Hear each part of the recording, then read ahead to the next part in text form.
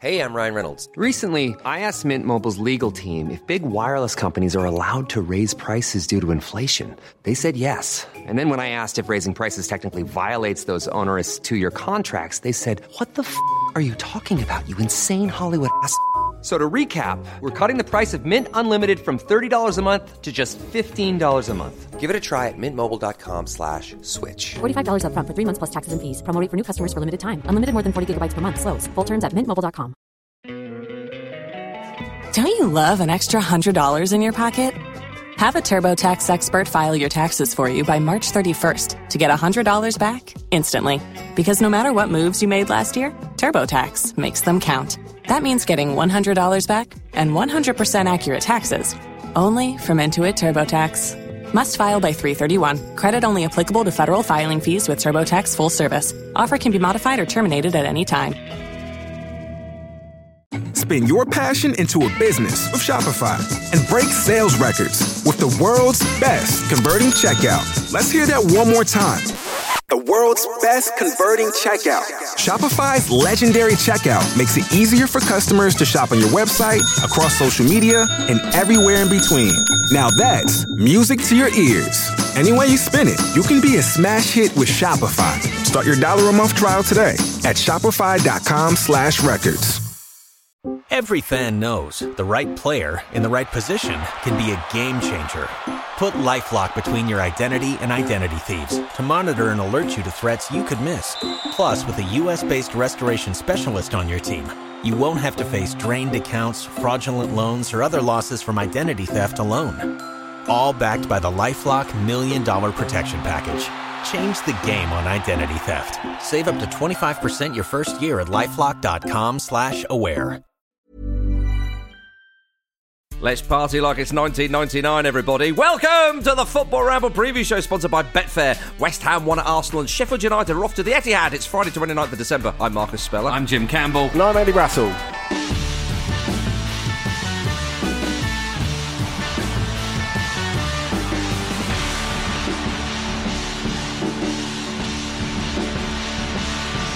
Oh, we may be in the Christmas period, but it's still Friday, and it still bangs, Jim Campbell. It does. It's one of the best Fridays you're going to get, because in a way, every day's Friday and Saturday, and who knows what day it is. So, my giddy aunt. Jim, you were the one, for my money, that came up with the name Christmas Perineum. I doubt that's true. But I'm happy that you and a few people seem to think that I've coined that phrase. I saw the sort of incomparable Susie Dent refer to it as the Merineum the other day, which I think is that's going to take some topping. Yeah. Well, we're all very merry in this part of the year. Looking forward to the new year, of course. Before we talk about what happened last night and then look ahead to the weekend's action, our Toshiba competition starts today. Everybody, we are giving you the chance to win a brand new 50-inch Toshiba Fire QLED TV, and we're giving away 3 of the buggers. Everybody, not just one, 3 different winners. You can't have like a one on each wall in your living room. That would be naughty. To enter, listen to the very end of the show after the adverts, where Pete Donaldson will be on hand to tell you how to enter. We'll be announcing the winner of our first TV on Tuesday's show, and then starting another draw for TV number 2 that very same day, so stay tuned. And yes, you did hear right, Tuesday's show, of course, next week, due to the calendar and all that. So yeah, marvellous stuff. Wait till Pete beckons you in to the games room and gives you a chance to win the TV after the show. My goodness, Jim, it's Christmas every day at the Ramble. It wasn't Christmas, though, at the Emirates last night for Arsenal fans. They lost 2-0 to West Ham, Jim. Yeah, very, very frustrating from an Arsenal perspective. From what I could hear among the burps and the grunts from the away end, I think they were happy. But it was an absolutely brilliant, note-perfect defensive display from West Ham. I've rarely seen teams defend as well as that at the Emirates, even in the bad old days. It was just so perfectly executed, and they didn't put a foot wrong in terms of that. Now, Arsenal had, I think it was 77 touches in the box. That's the most in a Premier League game without the attacking team scoring ever. That's right. Yeah. And I'm not surprised by that, having watched the game, because Arsenal spent a lot of time in West Ham's box, and West Ham were very, very comfortable with that situation. They just completely packed it, just shut down every sort of passing lane. It was very, very difficult for Arsenal to get shots of any sort of meaningful quality off. I think they had 30, but very few of them actually, as I say, were of high quality. Most of them were straight at the goalkeeper because there was so much pressure on the attacking player each time. I think there's a couple of things at play. I think there are some key players for Arsenal that are underperforming at the moment. I would say Martin Odegaard was the only attacking player that really played to his best standard. So that was a contributing factor. And the first goal was calamitous. The second goal was just excellent attacking play from one of our former players, which is just, it's the sort of thing where people say, oh, you couldn't write it. It's like, you could write it, but it would be a sort of Guy Ritchie style script by the end of it. With that non-celebration, he was very much the Arsenal's version of Scott Sinclair, wasn't he? Oh, that's the worst one. Scott Sinclair is the worst one. When he wasn't on loan to Swansea. Swansea signed him permanently from Chelsea. Right. He barely kicked a first-team ball for Chelsea. Scores against them. He didn't do a non-celebration. He apologised, and it's like, come on. But that was Mavropanos, wasn't it? He was Cristiano Ronaldo scoring away at Sporting. He didn't apologise, though. That's what he was. Actually, sorry, yes, Ronaldo's the worst one for doing that. As is so often the case. Well, I mean, he has to be the most outstanding example, doesn't he? No, what you mean he's the most dislikable one. That's what you mean, isn't it? Because he made his club a fortune and he won a title there. So it's slightly different to Mavropanos and Scott Sinclair. But Mavropanos watchers over the last couple of years will have looked at him and thought, defensively, okay, I got my questions, but he's a really good finisher for a defender. And he proved it all over again. He scored some absolute bangers from Stuttgart. And West Ham fans have got that to look forward to later down the line, a few like blockbusters from outside the penalty box. And with the players they're going to lose in January, they might need a few of those, right? And is he the new Philippe Albert for the Premier League? Oh, yes, I like that. You see, I was thinking Alex from Chelsea, but same time. You're basing it on that one absolute raspberry scored at Stamford Bridge in the top corner. Yeah, I'm basing it entirely on that. Yeah. If you're basing it entirely on that, Andy, I'm with you. I'm with you on this funny little train. It's a great win for West Ham. A great win for David Moyes, though, Andy. We know he's tried to win away at the big clubs. And he's finally done it. I mean, in terms of the Emirates just itself, Andy, 22 visits he hadn't won there. But, I mean, it's a much wider stat, if you like. That doesn't really make sense, but go with me. It's a much wider picture with Moyes going away to the top teams, as we know. But he's finally done it. Yeah, although he was insisting to Gabby Logan afterwards that he'd won there before, really doing nothing more than underline. So she's like, we've checked it twice in the Santa tradition. We've checked the list twice. I think you'll find, Gabby, we won the Emirates Cup. We won the Emirates Cup 3 times. And then she got in the one you're talking about where Stephen Pienaar scored. It was actually a 2-2 draw. Just simply underlining the fact that football journalists remember footballers and football managers' careers much better than they do. But when Jim was describing the feeling of frustration and West Ham defending their own box, the thing that I couldn't get out of my head is the old epithet of the Tartan Diego Simeone. I think it's it never fitted better than it did last night, because it's not like when you describe a perfect away defensive performance, you describe something that's quite chanceless, where the keeper doesn't really have anything to do. And Arsenal did have their chances. And like Jim was saying, they just looked at a little bit below sharpness. They really missed Kai Havertz, which is something that you wouldn't have predicted 2.5 months ago. I think it's fair to say. But it's a dangerous time for this to happen, because I think you look at it overall, Arsenal is still in a really great position. They've got a really great squad. They've spent a lot over the last couple of years. And there'll be this temptation, I think, to say, look, and everyone's already talking about it, this is a huge transfer window. This is a huge winter transfer window for Arsenal, where, this could be the transfer window that wins them the league. I don't know about that. You could go Newcastle and Asprilla and David Batty and just, get all a bit superfluous. The main part of what Arsenal do is really good. And I think just one not quite freak result, but unexpected result, I suppose you could say, semi-unexpected result in a period where you've got a shitload of fixtures and some weird results happen. I don't think you should overreact to that, excellent as West Ham were. Yeah, I think the issue is one of form rather than personnel, really. I mean, there are obviously injuries to factor in, but every club has that, and you have to factor that into the makeup of your squad.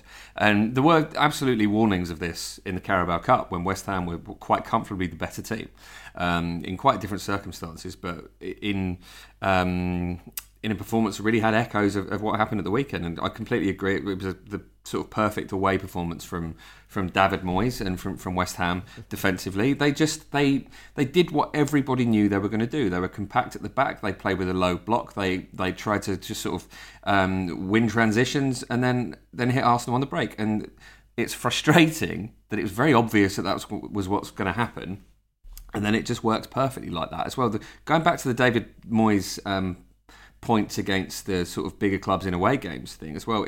That's one of the most frustrating things about it for me, because he's proven time and time again, particularly with the success they had in Europe last season, that he doesn't need those points. He doesn't know what to do with those points. It's like giving air miles to a fish. Like it's pointless. It's completely pointless. He doesn't need them. We need them. We've already given them 105 million quid. They want points as well. Yeah. It's outrageous. Millionaire fines, 20 ungrateful. Quid. That kind of thing. Yeah, it's annoying. It's you mentioned there, Jim. Just to have a little pop off in a different direction for a moment.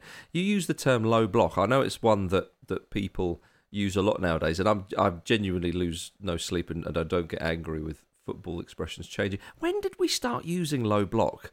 I always say they played deep. It's probably last 2 or 3 years. I think so. I mean, these phrases come and go, don't they? Do you remember for a time everyone was describing a canny bit of play as cute? Yes. It's becoming like a sort of epidemic. That's right. That seems to have shuffled along. I imagine low block is similar. Yeah, I've no problem with it at all, and I know it's been around for a little while, but it was mentioned a couple of times last night, and I was pondering this, and then you said, and I thought, this is my chance to ask some people who might help me out. I think the main thing, Marcus, is we can all agree that West Ham are in a great moment. They're a great moment, Andy, absolutely. But we should talk about the first goal, because there is a lot of chat around that. I mean, accusations of another conspiracy, although usually people who accuse a situation of being involved in a conspiracy are dickheads, quite frankly. So I don't think we should worry about that. But Bowen, yeah, I mean, again, it obviously his leg is in the way, so the camera can't tell. It does look out, but of course you can't say it for certain. Well, this is it, isn't it? And if you don't, I've got no problem with it, to be honest, because if you don't know, you can't guess. We don't want people guessing. You cannot build that into the way these things are judged. That's how it is. It's funny how this seems to be more of a problem this season. Like, I think since that Japan goal in the World Cup, it's almost like the ball itself has realised that it can kind of get away with one here. I swear this never happened in the history of football before that. That goal did change everything. Suddenly everyone was like, if the ball's out and it's like you can see it's like a foot away from the line, well, the curve of the ball, it's like, no, come on. But I mean, of course, the goal at St James's Park that Arsenal conceded as well, there was chat about that, but the goal stood. I do love it when the presenter, obviously the aforementioned Gabby Logan, said to Jarrod Bowen, I mean, did you think it was out? Did you see it? You know, I understand why they're going to ask that, and of course they're going to ask that, and if I was in the same situation, I would myself. But it's just one of those questions like, what is the guy meant to say? Yeah. Well, Joe Willock said the ball was out, which is hilariously candid. Yeah. Maybe he could say yes and instigate a really boring conversation about how we need extra cameras there, even though it's something that only happens twice a season. I mean, well, this has already started, isn't it? Twice a season, but it's happened twice to Arsenal. Yeah. That's the problem, isn't it? I wish Jarrod Bowen would say, yes, the ball did go out. I think there should be a replay. However, there is a conspiracy theory for me to get as many assists as possible, which will help my chances for England. And so, therefore, I'm just going to stay quiet now for the rest of my interview. And then no further questions, of course. So yes, I mean, Arsenal, they were top at Christmas. It's unlikely they're going to be top into the new year, of course, Jim. None of that matters. It's all about being top and the final whistle of the last day of the season. They head to Craven Cottage on Sunday, of course, the cauldron that is. And Jim, are you going to try and avoid Hammersmith Bridge, unlike those West Ham fans, of course, who crashed into it the other week when they went there? I don't think I'll be travelling there by boat. Okay, I thought you might get your dinghy on the go. Nautical experience. You know my history with canals, so I don't think I'm going to make the step up to a river at any point. In a little sailboat flying down the Thames, everyone's going, "There's Campbell. He's running with the wind." I reckon save him from himself. He's covering himself in goose fat at the moment in a pair of Speedos to avoid any nautical problems. Yeah, that's just what he gets up to, Andrew. Yeah, probably. Yeah. But there we are, each to their own. So yes, a great win for West Ham. There's no doubt about that. Will they sign a striker in January? Who knows? But they are still, they're still second in the league. I don't mean to sound patronising, but it's still all to play for. I think this is a tougher season. But if I just may say two quick things about this, as I touched upon, I think it's a form issue rather than a personnel issue, and a lot of those players aren't playing at the level you'd expect. I think Zinchenko, as I said, every player aside from Odegaard in the front line as well, just have been below par recently. Zinchenko, I'm starting to sort of worry for a little bit, as he was in an odd position for the goal, which kind of led to that mix-up, and he made a couple of loose passes, and the crowd got on his back a little bit, and that can be a difficult thing at the Emirates. That hasn't happened in a while, and I would hate for that to become a thing that happens to Zinchenko, because as I said about Gabriel Jesus a little while ago, he has raised the technical level so much, and he's a high-risk, high-reward player, so he brings a hell of a lot of positivity that sometimes has that caveat to it. And secondly, just another thing on West Ham, a thing that gets forgotten about them, I think, because they don't get as much airtime as a lot of sort of traditionally what you might call bigger clubs. I think it is just worth reiterating that I do think Bobby Moore stole that bracelet. I think he's guilty as sin. I think the idea that it was a stitch up by the Colombian government is actually just probably a bit of British exceptionalism. Yeah, Lee, you're bringing that to the table. He's one of England's finest ever players, and he played for Fulham as well. So shove it up your bollocks.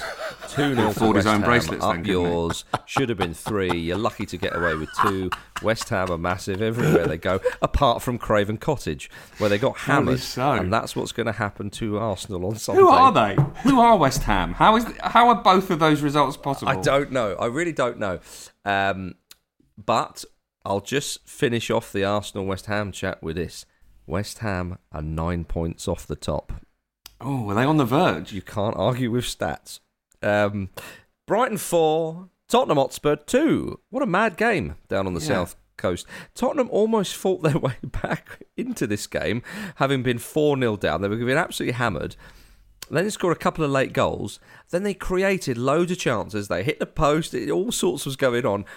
And because there was about, half an hour of injury time, they genuinely were still in the game. Although... as it would turn out, they would obviously go down 4-2. But a mad end to the match, Jim. Yeah, I think it's symptomatic of this type of time of year, isn't it? Where there's a lot of football in the legs of players, and obviously Spurs in particular are absolutely decimated by injuries, so that they're probably running on empty a little bit at this point. And it does lead to these quite mad contests that are very frenetic and a little bit ragged. But yeah, again, I said recently, we're not entirely sure who Spurs are, and I think I kind of misrepresented what's said by that, because you and Luke were both quite clear on who they are, and obviously refers to their attacking philosophy. But I think what I mean by that is it's very hard to know exactly what their level is, because they lose games you don't expect to, then they absolutely batter someone. They want a brilliant run of form at the start of the season. And again, obviously, personnel issues are relevant here, but they're fascinating to watch at the moment, because you don't quite know what you're going to get from them. You feel like even they don't really know what they're going to get from them within games. And it was a fantastic contest, this. And obviously, Pervis Estupiñán, possibly the player with the most satisfying name to say in the Premier League, with surely a contender for goal of the season, just because of the delightful bend on it. I mean, that's one of those things that you have to just take your hat off, don't you, to that? Yeah, you do. But I think it's easy to look at this game and say, the ending's slightly anachronistic because that they were getting absolutely panelled. It was a 4-0 game, etc., etc. By the way, Spurs were still creating chances when Brighton were absolutely panelling them, which I think is worth pointing out. But it's not really. This is, I think, because we try to frame things around the biggest personalities in the game and the biggest clubs in the game. I think people can look at De Zerbi and go, well, we know the sort of philosophy that he comes from. Look at how he's built his career on, say, Guardiola, for example. But he's not. He's him. De Zerbi is De Zerbi. And what De Zerbi is nothing if not extraordinarily reckless. And that's what this game was. Even when they were playing really well, and they were so much better than Spurs. That's right to say, and maybe in that sense, the score was a little bit flattering. But I think the score is fair in the fact that it reflects the fact that his teams play like he doesn't give a shit. And I don't know how, if you're talking about, and obviously, Paul Barber at Brighton has been asked about this recently, there are a lot of people interested in De Zerbi, and he said, well, clearly we've got a plan for if that happens because we know what size of club we are, etc., etc., etc. It's a little bit like Pochettino at Spurs, I think.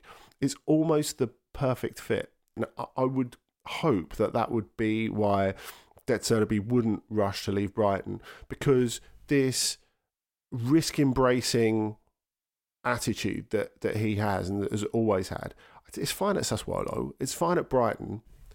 Is it fine if you're the coach of Arsenal or Chelsea? Probably not, to be honest. So I reckon he should lap it up for as long as possible, and we should lap it up for as long as possible. I guess the thing is, because Brighton have been so inconsistent in their first ever European season, you didn't expect a performance quite of this quality. And they were brilliant. They really deserve this. I know what you mean by De Zerbi being a sort of a perfect fit for Brighton, and you want him to stay there as long as possible. We see this, don't we? And it's totally understandable from someone like De Zerbi, and there's lots of other examples where they're at a club, we enjoy them being there, maybe a bit of inertia sets in, or even actually the performances of the team may sort of come and go, because it's hard to keep it at that kind of level with a limited budget and the size of some of the Premier League clubs around you. But you think, no, don't go to a bigger job. But of course, if he's doing really, really well, it's natural for Potter to go somewhere bigger. Or, dare I even say Sam Allardyce, when he was at Bolton. Did he achieve everything he could have done at Bolton? Yeah, probably. He had great time there, and then he tries his hand. And you can totally understand why someone would try his hand, if a club came in for De Zerbi. And then they go, and then it's just never sort of quite the same, and it takes a while for them to find another home sort of similar to that. So yeah, I hope he stays there for as long as possible, but I totally understand it if a bigger side comes in rather. But for the moment, though, he is very much a Brighton man, and Brighton, not only are they producing some great football, of course, they're producing some great talent. Jack Hinchelwood's performance and goal showed again what they're doing down there. Just 18 years old. Obviously, I got a few tweets saying, get him on the plane. They're all welcome, those kind of comments. Thank you very much. Don't worry, I'm thinking the same as you. But he looks a great player. He's got a great name, and he's from a family, Jim, who have got a real history in the game. You've got some former Brighton players in his family, and maybe one or two Palace ones as well. Wow. So this is quite a sort of Shakespearean situation developing in front of our eyes. Yeah. Let's hope it doesn't turn Macbeth. I don't know how that would play out in a footballing context, but my goodness, I've perished the thought, quite frankly. But yeah, he looks a player. Going back to Spurs, though, we should point out that since the start of November, they've conceded 19 goals, the joint most in the entire league. Now, I understand you won't be concerned about that, Jim, being an Arsenal fan, but it is an issue for Spurs. We've loved the attacking philosophy of Postecoglou since he's been there, but realistically, if we're all honest with ourselves, that start was very much a honeymoon period, and we thought, as you say, how's it going to settle down? What are they about? And it appears to be that they're in a little bit of a rut, although rut might be too strong a word. I mean, they still are fifth, for crying out loud. I mean, they're only 1 point off Man City, although Man City have a game in hand. I suppose fifth is the ideal rut, isn't it? Given the uncertainty about the coefficient. I mean, it might be good. Might be a nice little place to nestle. Yeah, I guess the other thing is, though, when Jim was talking about it being form rather than personnel for Arsenal. It's the opposite for Spurs. I mean, you look at the defence they're going into games with. It's really difficult, and they've had their problems in terms of midfield personnel. Of course, Bissouma's been much more involved, but you want him to actually stay on the pitch. Bentancur came back and then was set back by injury for a little bit. The fact that Romero is what he is in terms of suspensions, Van der Ven's been missing, so they kind of rebuilt the defence and then lost the cornerstones of it. I always think we sort of slightly falsely judge goalkeepers especially when we look at the best teams. And I think when you look at Vicario over the last couple of months, you look, he's been great, hasn't he? He's been great because he's had to make loads of saves. And that really underlines the problems they have. We've talked about, do Arsenal need to buy a striker? That's a question you could have a separate pod on in January. Whereas the question of, do Spurs need to buy an extra defender or two? That's a voice note. We know exactly what they need to do in January. Gentlemen, Spurs play Bournemouth, of course, on Sunday, who are the form team in the league. So it won't be an easy one for Tottenham, you have to say. Son Heung-min, it'll be his last game before heading to the Asian Cup in Qatar. He will come back, of course, but his last game before he goes there with Jurgen Klinsmann. Nice to see those two team up again. Yeah, although it seems to me quite negligent that one of the Premier League's best players now has to go and be managed by Jurgen Klinsmann. Something about it just doesn't seem right. From one Tottenham man to the other. Nice to see Qatar hosting another football tournament again, Jim. Yep. FIFA said they wanted to bring football to the world. Clearly it's taken off as an idea. The plucky little sport that could. And we've got egg on our faces, haven't we? We have. We all thought the whole thing was a shit idea. But now look. I know, eh? Egg on our liberal faces. I tell you something. Woke yolk all over our chops. Now, how about this? Trevor Sinclair, he of the overhead kick, is going to be involved in the Asian Cup this year, Andy Brassel. He was a last-minute addition to the Indian national team's coaching staff. Get on that! I suspect we will be stunned by some of the personnel on the touchline, and that's if we don't get past Jurgen Klinsmann, because when you were saying before how Son is going off with Klinsmann for January, it's way to word it, Andy. Yeah, it just it feels like I don't want to go. I just have to go. Yeah, yeah. Sad New Year. No, I mean obviously he loves playing for his country, etc., etc. But yeah, will Klinsmann be there? Imagine that if he became the first manager to do a tournament over Zoom. He's the man to do it for me. But I love the fact Trevor Sinclair's involved. A man whom I met once. We took to the stage. Andy, how about this for a cocktail? Took to the stage with Trevor Sinclair and Brandon Block, DJ Brandon Block. What? After England versus Germany in the Euros, we were hosting a venue and we didn't get a word out because the England fans were so delighted. They were sort of in celebration, kind of tearing the place apart. We smiled, looked at each other, and Brandon Block looked at me and went, "Our work here is done." And off we went. Ladies and gentlemen, that happened. I promise you. Oh, dear. That's fantastic. Yeah, what a day it was. Perhaps I'll maybe elaborate on Ramble Uncut one day. I think the three of you should work together more often if it's that effective. Yeah, true enough. He didn't even have to drop a beat. Yeah, I always thought Hoddle and Waddle needed a DJ to bring them into the 21st century. Yes, you see, Andy. You see. Is there a chance that Trevor Sinclair is an overhead kick coach? Oh, we now see things. They're very, very specialised, aren't we? Why not? Aren't they? We see like throw-in coaches and things like that. Perhaps. Are India just going to try overhead kicks over and over again? It might be really entertaining. If they do, then you know what's going on there. They will become the most popular international side if that's their move, and they're like Garnachoing it into the corner and so on. It would be quite something.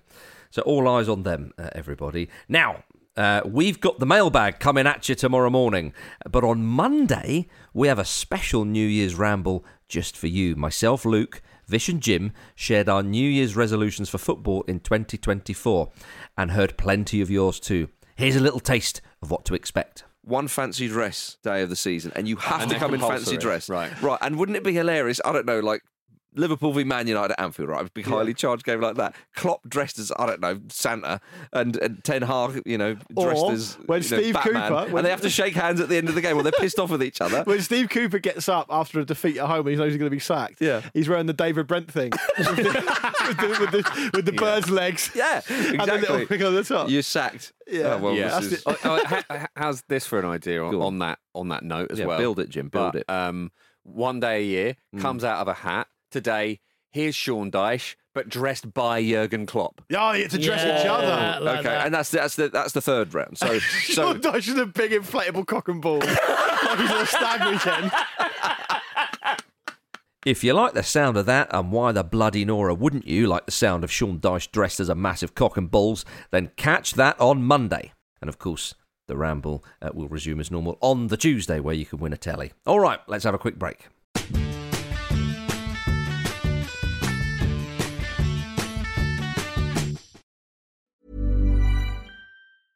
Ryan Reynolds here from Mint Mobile. With the price of just about everything going up during inflation, we thought we'd bring our prices down. So to help us, we brought in a reverse auctioneer, which is apparently a thing. Mint Mobile Unlimited Premium Wireless. How to get 30, 30, bit to get 30, bit to get 20, 20, 20, bit to get 20, 20, bit to get 15, 15, 15, 15, just $15 a month? Sold! Give it a try at mintmobile.com/switch. $45 up front for 3 months plus taxes and fees. Promo rate for new customers for limited time. Unlimited more than 40 gigabytes per month. Slows full terms at mintmobile.com. Every fan knows the right player in the right position can be a game changer. Put LifeLock between your identity and identity thieves to monitor and alert you to threats you could miss. Plus, with a U.S.-based restoration specialist on your team, you won't have to face drained accounts, fraudulent loans, or other losses from identity theft alone. All backed by the LifeLock $1 Million Protection Package. Change the game on identity theft. Save up to 25% your first year at LifeLock.com/aware. This show is sponsored by BetterHelp. A lot of us spend our lives wishing we had more time. The question is, time for what? If I had an extra hour in the day, I might catch up on the latest football news, take a lovely walk with my dog Sammy, or maybe interview someone using an orange peel and a broken iPhone. You know, normal journalism stuff. But it's not always easy to prioritise our time, and that's where therapy can be an extra helping hand. Therapy can help you find what matters to you so you can do more of it. Untangle any unneeded worries and start to value your time for you. So if you're thinking of starting therapy, give BetterHelp a try. It's entirely online, designed to be convenient, flexible, and suited to your schedule. Just fill out a brief questionnaire to get matched with a licensed therapist and switch therapists at any time for no additional charge. Learn to make time for what makes you happy with BetterHelp. Visit betterhelp.com/ramble today to get 10% off your first month. That's BetterHelp, HELP.com/ramble.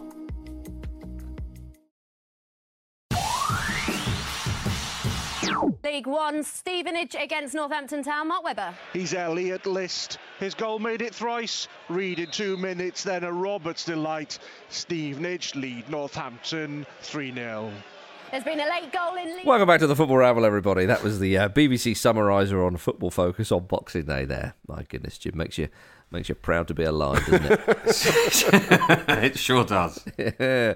Now, everybody, little callback here to Wednesday's show. We mentioned on Wednesday, or specifically I did, that Modern Future beat Pyramids in the Egyptian Super Cup on penalties. Well, a little bit more info for you around all that crap. The manager of Modern Future is Riccardo Fomoschino, one of Jose Mourinho's former assistants. Come on. Get everywhere. Get everywhere. On. Yeah, well, I love this because Mr. Mourinho called him in the middle of his press conference after the win and he answered the phone. Oh, hello, Jose Mourinho. Come to congratulate me, have you? No, I've got a job, thanks. Andy, he's Portuguese. Do you know him? Formasinho, yeah, a little bit. But I think it was interesting how he answered it. It was actually as you said. He was like, "Oh, hi, boss. You'll have to excuse me taking this. Would all of you like to say hello to Jose Mourinho?" And brilliant. It's so good. Held the phone up to the little room. Magnificent. Yeah. And my favourite thing about it is that this happened on Christmas Day. Oh, yeah. So, presumably this is part of some sort of mind game that Jose Mourinho was playing with his kids. I'm just going to go and communicate with someone I actually want to speak to. Someone who's actually achieved something. You keep stuffing your faces and have a little think about that, yeah? Yeah, I didn't think of it like that, of course. Oh, dear. Well, Andy, when I said, do you know him, you went, yeah, a little bit. Does that mean you've just been to dinner with him once? Yeah, that's right. Okay. I know how you operate, you naughty little sausage. Now, how about this? Aliel commented on our YouTube video of this, and he said, I love how he starts this clip. He's straight into it. Egyptian here. I heard the call and I've come running. And he went on to say, Egypt is an absolute goldmine of interesting club names. There's National Bank, Ceramica Cleopatra, and Grand Hotel, and many, many more. I love it. Modern Future used to be called Coca-Cola FC, by the way. Yeah. That was when they used to also own Colin Kazim Richards, I think. Yes, they? I was going to say the Colin Kazim Richards of football teams. Modern Future's a brilliant name, isn't it? They sound like an indie band, or more, maybe like an indie label, even. Yeah, but the fact they were playing Pyramids was a lovely one as well. Yes. There's one called El Guna, which obviously is very specialised towards me, but I do like. Yes. But I mean, as we say, Africa in general has got some wonderful football names. And Europe, again, could learn, but it's unlikely we're going to change any of the names unless Red Bull come in. Let's be honest. Yeah, Barbados still has my favourite team name, which is Insurance Management Bears. Really, there's a real twist at the end of that, isn't there? Yeah, they're not very... Oh, well, they are. Anyway, back to the Premier League, everybody. Manchester City versus Sheffield United on Saturday at 3:00. Manchester City have a chance to go level with Arsenal. They've missed a little bit of football in the Premier League due to the Club World Cup. They've not had a great time this season, and yet they will almost certainly win this game of football and be level with your beloved Arsenal, Jim Campbell. They probably will. The plucky underdogs are on the charge again. They are. It's just, I mean, Sheffield United are in dire straits at the moment, aren't they? It was interesting seeing Chris Wilder's comments about how it wasn't down to bad luck that they conceded those two own goals. He seemed absolutely furious. And I think he's, I guess, the one hope you might have for anybody who would like to see City drop points, such as myself, is that maybe Chris Wilder can just put a number of rockets into a number of anuses and inspire of the Man City players, presumably, and it just massively puts them off, I suppose. Well, they're going to have to grind, aren't they? They're going to have to really, really grind to get something here. But you would expect City to just have an absolute carnival. A bit of bump and grind, Andy. What they really need is to take their lead, Sheffield United, from, I guess, the ultimate Manchester City versus Sheffield United clash, because it was in this game at Main Road, probably about 30 years ago, that Vinnie Jones got the quickest booking in top flight history. He put in a late tackle on the centre circle at kickoff. Obviously got still late, amazing. Yeah, that's quite impressive, isn't it? He got a second one to complement it later when Sheffield United had that lime green strip, and I think if they can lead like that, at least they'll leave an impression. An impression indeed. Well, Manchester City, of course, were back to winning ways when they beat Everton 3-1 at Goodison Park. Pep Guardiola has said his players have the hunger to retain the title in their bones, Andy Brassel, in their bones. And they were really good in a game which, as Luke was saying the other day, they've not lost. City haven't lost to Everton for a bit, but you still have the memory of all those games where City couldn't get a point at Goodison Park, and the fact that Everton have been in great nick since the point deduction. But I think, like, when they conceded the goal, they just didn't let it change anything about the way they were playing. And I think that was the thing. They almost just ignored it. They didn't react to it in any way. You think, goals cause reactions. I don't think it did in the case of Manchester City. They kept on playing as well as they were before. They didn't really miss Haaland, which is good because he can be out for a few more weeks. And they were just excellent.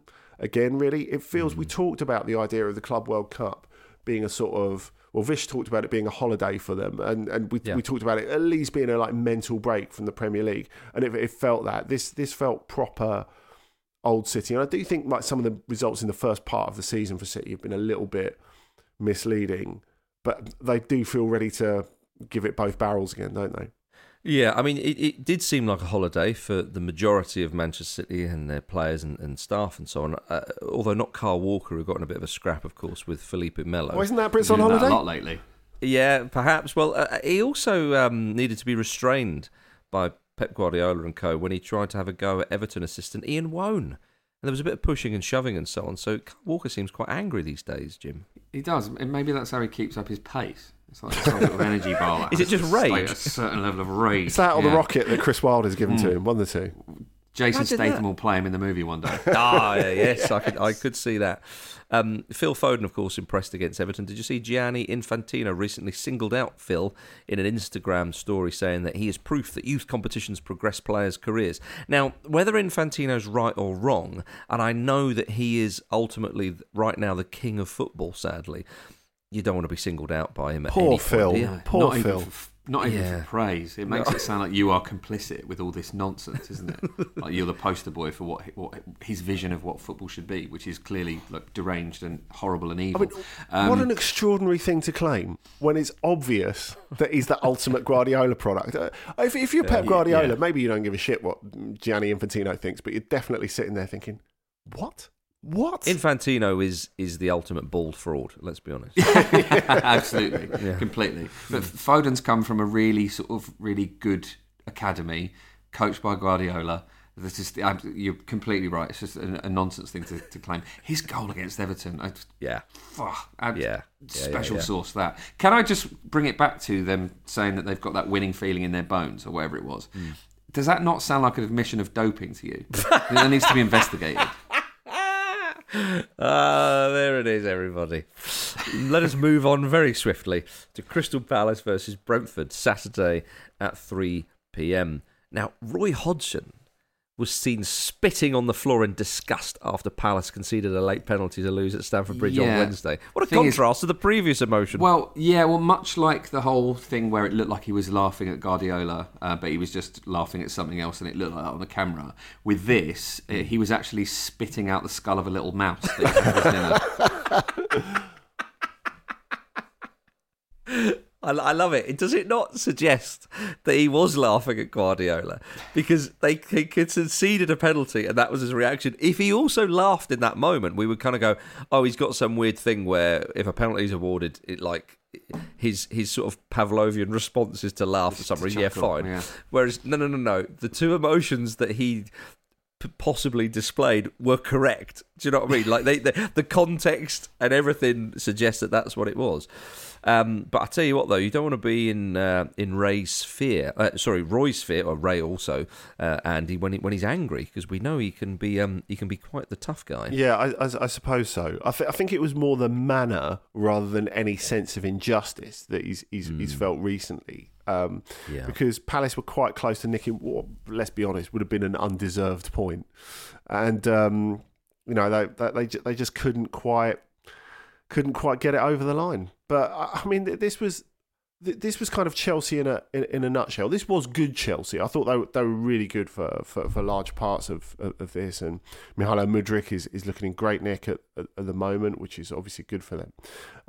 But they're doing that thing where they managed to pass up so many chances to put the game away, which they've done at even their best parts of the season. Chelsea when they've been playing well, Chelsea have sort of found a way to not make that dominance count on paper, and they almost sort of did the ultimate expression of that. I feel like Palace is still in quite a bad place at the moment. Yeah, Palace are not pulling up any trees, it's fair to say. They're 15th, just to take their last 6 Premier League games, 3 draws, 3 losses. It's not great. There are links, or there are rumours, should I say, linking Steve Cooper to the job. Andy, what do you make of that? I mean, I would say it's probably unlikely that Hodgson would get the sack, but you never know in the Premier League. Managerial merry-go-round. If it gets a little bit worse, I think they will. Oh, that would be sad, wouldn't it? It would, but I don't think he's immune from that at all, Marcus. I really don't. Even with his history there, but the slide is pretty bad, isn't it? And essentially, you've got, Everton are going to motor away. Luton look like they've got something about them. Forest have got a new manager. They are in real danger of getting sucked into that. I mean, it's the Luton thing, Jim, that's putting pressure on both of these teams, on both of Palace or Brentford. I think there are moments for both of them. I think they're in a fairly similar position in the Premier League, even though the clubs are in a slightly different space. In that neither of them are ever going to qualify for Europe, and you feel in most seasons they're probably not in danger of going down either, which is this really weird netherworld to inhabit. And maybe Palace are grateful of the company, having Brentford there next to them now. Who knows? But I think there's always this little bit where, and Brentford are in it at the moment as well, where you have a little bad run and it starts to creak. And I would have to say, when you look at the players that are available to Palace, and especially the fact that Elise's back in the team and in absolutely brilliant form. I mean, we talked about what would have been an undeserved draw. The goal that Elise scored definitely would have deserved to take a point. That was a brilliant goal, and really indicative of the level of quality that he's got. But I guess when you have got that sort of quality, you look at him, you look at Eze, it's really difficult to justify like their lack of progress. I suppose even though the end of last season was really heady. So if you were talking about these teams being in a sort of similar sort of position, I would say in terms of the managers, Thomas Frank is, despite the history that Hodgson has got with Palace, Thomas Frank is on safer ground. 4 defeats on the spin at the moment, and at Luton are 4 points off them. Yeah, I'm not talking about the results. I'm talking about where they are at the moment. Now, look, Brentford have got a load to deal with because they've got the injury to Mbeumo. They've got players going off to African Cup of Nations. Visser being one of them. Yeah, they're going to need a busy January, even with Ivan Toney coming back, presuming they don't sell him. I think the position they are actually, there's been a lot of speculation linking in with Arsenal. Obviously, they can't sell him at the moment, can they? I mean, they're not in a position. If they'd have got, say, I don't know, 7 points out of those last 4 games rather than none, maybe that would be a different discussion. But where Brentford are at the moment, I don't think they can afford to sell Toney, can they? No, it'd be interesting when he comes back for obvious reasons. But yeah, even on that note as well. I don't think Thomas Frank's in danger of losing his job unless they have an absolute disaster. And with regards to Roy, well, if it was going to happen, I would hope that he flies from the nest before he's pushed, quite frankly. So there we are. Right then, chaps, it's time for the Football Ramble ACCA with Betfair. With Betfair this season, you can build your football accumulators with their 90-minute payout, where all winning selections will be paid out at 90 minutes on their match odds 90 markets, regardless of what happens in added time. So today and every Friday, we're building an ACCA of 4 match odds 90 bets from across the Premier League. All 3 of us got our picks wrong last Friday, so we're hoping to bounce back. Andy, you're up first. I'm going for Brentford to win at Crystal Palace. Both of these are way out of form at the moment. But I think with Brentford, they couldn't actually play worse than they couldn't actually defend worse, I think, more accurately than they defended against Wolves. So maybe that's the kick up the backside that they need to go and get a result at Selhurst Park. Jim, what have you got?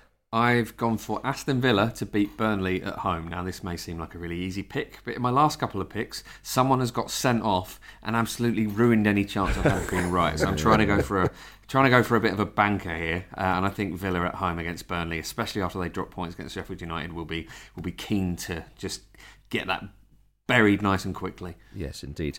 Luke Moore has our third pick, and he had this to say. I absolutely loved the front 4 of Nottingham Forest against Newcastle United last time out. As a result, I think they're going to do the business over 1 step forward, 1 step back Manchester United at the City Ground. So my pick is Nottingham Forest to beat Manchester United. I think they can do it. Possibly under the lights, possibly not. I can't remember what time the kickoff is. But it gets dark early this time of year, so let's say the lights are going to be on anyway. The lights are important. Do it for the lights. All of the lights. Nottingham Forest to beat Man United. That's it. And a partridge in a pear tree. And he has a go at you for leaving long voice notes, Andy, when you're not in the studio. Thank you, Luke. And I'm going for a draw between Wolves and Everton. So there we are. Brentford to beat Palace, Villa to beat Burnley, Forest to beat Manchester United, and Wolves and Everton to draw. A £10 bet with Betfair on that returns £310.31. And if we win, all that money will go to Prostate Cancer UK. Plus, for every stoppage time goal in the Premier League this weekend, Betfair will donate £10 to Prostate Cancer UK. We've already raised £450 this season alone from that. Remember, with Betfair this season, when you place a bet on their match odds 90 markets, your winning bet will be paid out in full at 90 minutes. Any bets that are winning at 90 minutes but are then undone by some stoppage time drama won't be affected, and that's the same for our Ramble ACCA every week. Exclusive to Betfair Sportsbook, T's and C's apply. You've got to be over 18 to get involved, and for more information on responsible gambling, head to begambleaware.org. Dean Smith also says you're an encyclopedia of football. A what? An encyclopedia of football. I don't know what that means. Yes, it's Jack's Encyclopedia, and for the last one of the year is a big title bout, because of course Jim won last week to take the lineal belt from Marcus. Is he going to take it back? We're going to find out. I hope so. Oi! Right, that's -1 for you already. It's a simple game of categories, everyone. If you go too slow, I'll play Gary Neville's Orgasm, of course, which will leave you 7 seconds to answer. You know the drill. I really love the first category here. I wanted to ask you, actually, are you going to Fulham Arsenal together on Sunday? That is the plan, as far as I understand it. He may have mugged me off between now and then as some sort of mind game. I think we'll see how the next little while goes. Obviously, that will affect the conversation on Sunday, certainly. Your question 1 is... Surely I'm up first, because Jim's the belt holder. I haven't even asked the category yet. For that, Jim goes first. Players that have signed for both Arsenal and Fulham since 1990. So that's signed for the two of them. They don't necessarily have to have made an appearance. There are 16 players. So as in signed between the clubs? Signed for both Fulham and Arsenal. They don't have to have directly gone between those two clubs. Okay. If I could play the 7 seconds now, I'd do it, but my finger won't reach that far. I'm going to make it across to the button once I've asked Jim to give his first answer. 16 possible answers who played for both Arsenal and Fulham since 1990. Jim Campbell. I'm going to go for an obvious one, Willian. Ooh. Yes. Bernd Leno. Yes. Cedric Suarez. Nice. Very good. Luis Boamorte. Sim. Philippe Senderos. Ah. Excellent. That's a good one. Love that. What's his name? Callum Chambers. Very good. Oh, that's a good one.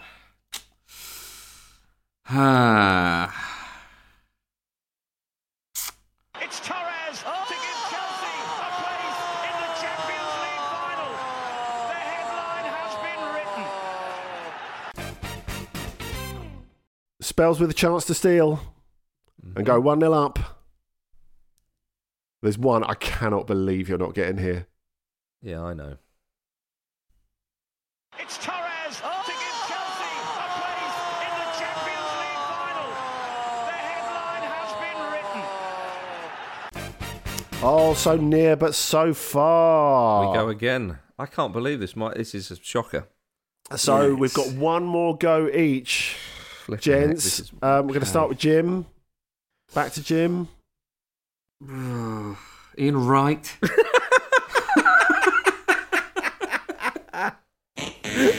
So close, Jim. I think that was a sensible punt because, of course, he has played for a lot of clubs. Ian Wright. Fulham is not one of them. Yeah, I know that. Back to you, Marcus C. Speller. Please help me out here. Andy, help me I'm out. so sorry. I dread you getting this wrong.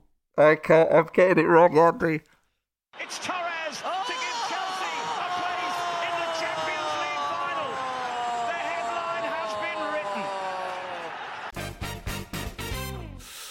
written. You see, I did something that was very bad actually there, because this is the final Jack's Encyclopedia of the year, and I want to see a winner. I don't know if the listeners feel the same. I said you're going to dread getting this wrong. Alex Iwobi. Bennett, the other ones you could have had were Andy Cole, Emmanuel Frimpong, Charlie Hartfield, Julian Gray, Junichi Inamoto, Mika Biret, Rui Font, the lesser known Font brother, Stephen Hughes, or Thomas Eisfeld. Wow. Yeah, I mean, Iwobi's the one, isn't it? It's so annoying because when somebody says somebody from another era, you kind of go, oh, I'll check that era in my head. Yeah. And then you kind of go, and you're going between eras, and it's like, and then your brain just goes, stop it, nothing's coming through now. Yes, it's true. And then everybody looks silly. Everybody loses. Well, look. As we always say, when we've conceded a goal in 5 sides, still 0-0, lads. Still 0-0. Yeah. So category 2, and spells you will be starting teams that have been top of the Premier League at Christmas. Ooh. There are 11 of these. Perhaps that's a surprise to you. Perhaps it's not. Can you lead us out the gate, please, Marcus Christopher Speller? Arsenal. Correct. Man City. Let me see. Yes, it's correct. Manchester United. Yes. Chelsea. Yes. Liverpool, surely. Oh, I'm really enjoying the pace to this one. It's back to you, Jim. Very good. Leicester City. Yes. Ooh. Good. Newcastle United. Oh, twice, yes. Kevin Keegan's Newcastle United. Blackburn Rovers. Yes. Like it. Aston Villa. Oh, he's cooking with gas. Ooh, okay. Jim to stay in it. Now it gets tough, doesn't it? How many left, Andy? Stalling, Andy. Stalling. Two. Who started the season like a runaway freight train only to drive off a cliff?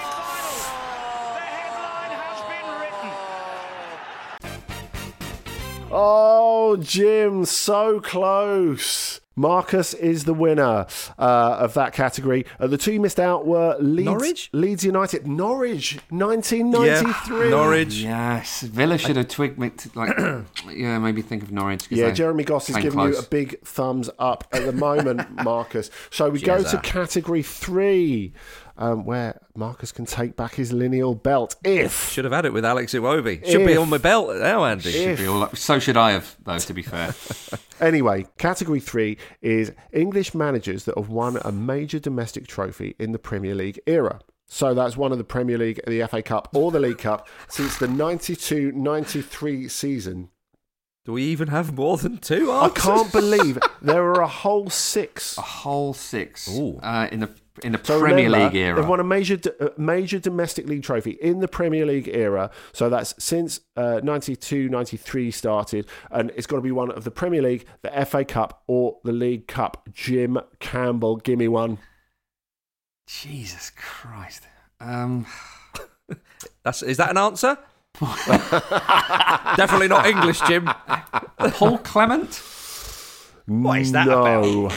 Oh my goodness. That is not correct. With Swansea, did he not? I've got my finger hovering over the button, Marcus. Do you know what? I'm going to win it. I mean, there's a number of opportunities, but as he managed England before, I'm going to go for Steve McLaren. Marcus Speller wins. Yes, he's got his little belt back. There he goes. Andy, I'm going to do 4 of the remaining 5, if I may. This is what you're up against. Go on. It's my Christmas Meridium as well. So he could have had Harry Redknapp. Yes. Could have had Joe Royle. Yes. Could have had Ron Atkinson. Yes. And who was the other one I had? Allardyce, surely. League Cup. Not Allardyce. Did they not win a League Cup?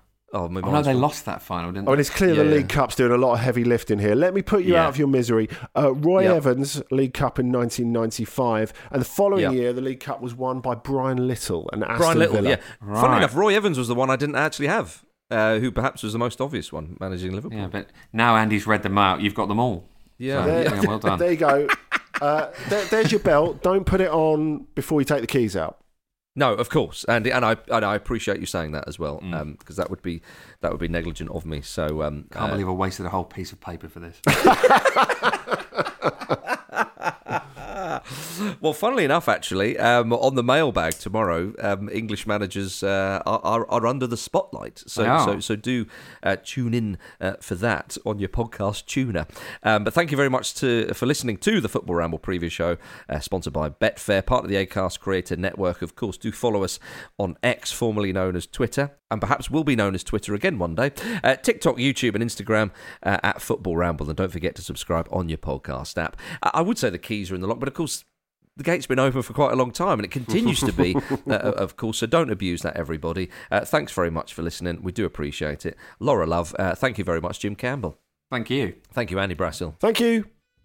And thank you, Steve McLaren. See you tomorrow for the mailbag.